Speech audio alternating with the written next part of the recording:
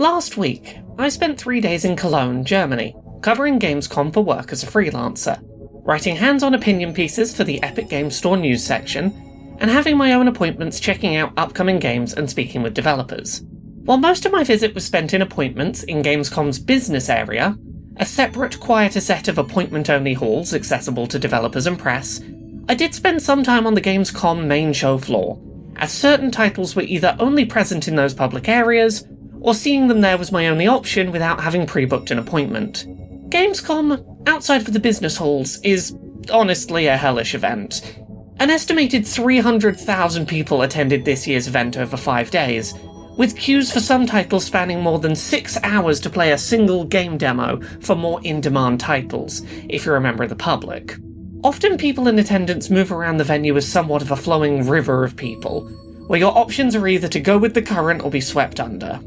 Gamescom isn't an event that I could personally attend as an autistic gamer if I wasn't attending for work, and able to largely keep to the venue's quieter backroom meeting spaces. Accessibility is hard to find in many convention spaces, and the same is generally true of Gamescom, but I want to take some time today to talk about Xbox's presence at Europe's biggest gaming convention, and the ways that the company stood out from the crowd at this year's event. Much of what I'm going to talk about today regarding Xbox at Gamescom isn't new to 2023's event,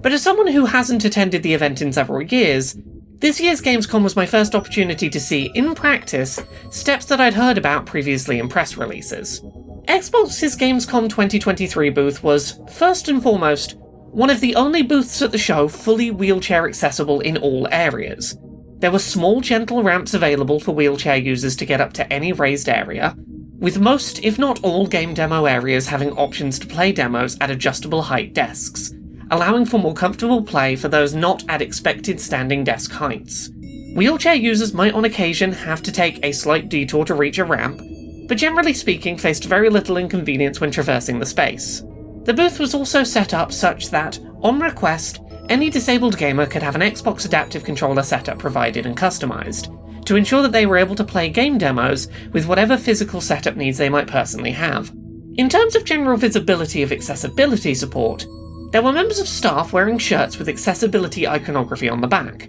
making it clear that those staff could be confidently approached for help with accessibility support. I was told that, in theory, every member of staff on the booth should be trained up on accessibility information and disability awareness, but having specific labelled staff took some of the anxiety out of approaching someone to ask for help. For deaf gamers in attendance, there were American and German sign language interpreters available at the booth, as well as subtitles on screen for presentations such as the hands-off preview for Starfield. Of note, apparently British sign language interpreters were brought along for the event in 2022, but not one single request for their services was made that year, and as such Xbox decided not to bring them this year, though they are open to changing that stance in future should demand change. For autistic attendees overwhelmed by the event, there were a few options available, including the distribution of foam earplugs and fidget objects, as well as a quiet room on the Gamescom show floor, hidden away from general visibility, where it would be possible for someone to sit in silence and regulate their senses away from the show's crowds.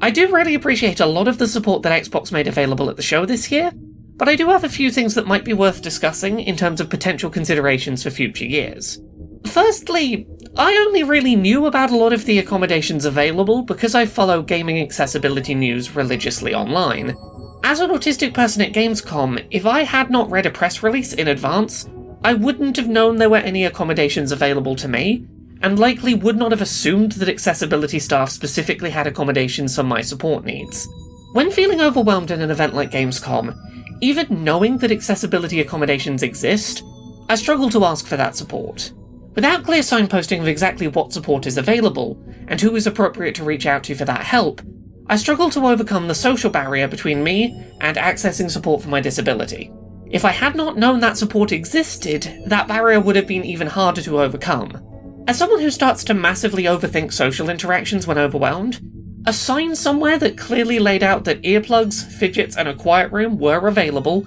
and that either the main desk or any accessibility staff could help, would have been really beneficial. I knew that information in theory, but as soon as I was overwhelmed in an unfamiliar space, I very much began to doubt myself, and started looking for something to clarify the acceptable series of steps for this situation that I hadn't rehearsed. I understand having a degree of discretion in some regards. Hiding the quiet room away from view is sensible to ensure that it's not abused by people not needing it, who just want to sit down and chat somewhere less busy, but I do feel like there could have been better signposting on the show floor of what accessibility support was available, and somewhere specific you could go to access that support. Additionally, for an event like Gamescom, I would love to see implementation of something like a virtual queuing system, where someone who is autistic could, for example, get an estimated current queue time for a game on the show floor, and receive a ticket allowing them to return after that wait time to play a game demo. Something allowing a person to not skip past the queue and not have to wait to play the game,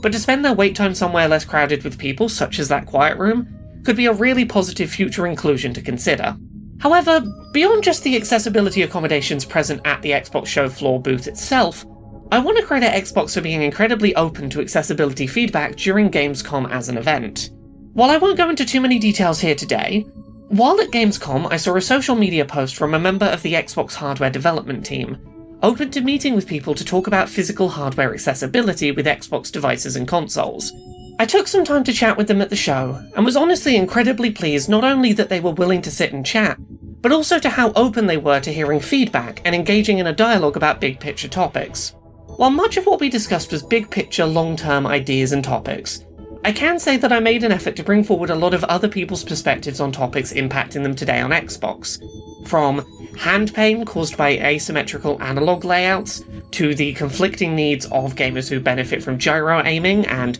those who benefit from the Xbox Adaptive Controller's ability to emulate all controller functions on Xbox without exception. It was a hugely productive discussion, and one where I felt very much that my feedback was being taken seriously. I've been hearing for a few years now about Xbox's attempts to make their physical booth space at gaming conventions more accessible to disabled players, and seeing it in person really hammered home that they're on the right track. Xbox not only made serious efforts to ensure their Gamescom 2023 show floor booth was accessible, but also to take on board feedback about their hardware accessibility during the show. I can't think of another major publisher at Gamescom this year who went to those same kind of efforts, and I want to applaud Xbox for that. There are maybe small improvements they could make to better signpost what accessibility support is available to those who haven't read up in advance, but I generally find it hard to fault how they handled accessibility at this otherwise very overwhelming event.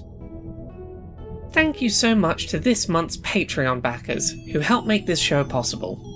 You can support the show and everything I do at patreon.com/LauraKBuzz.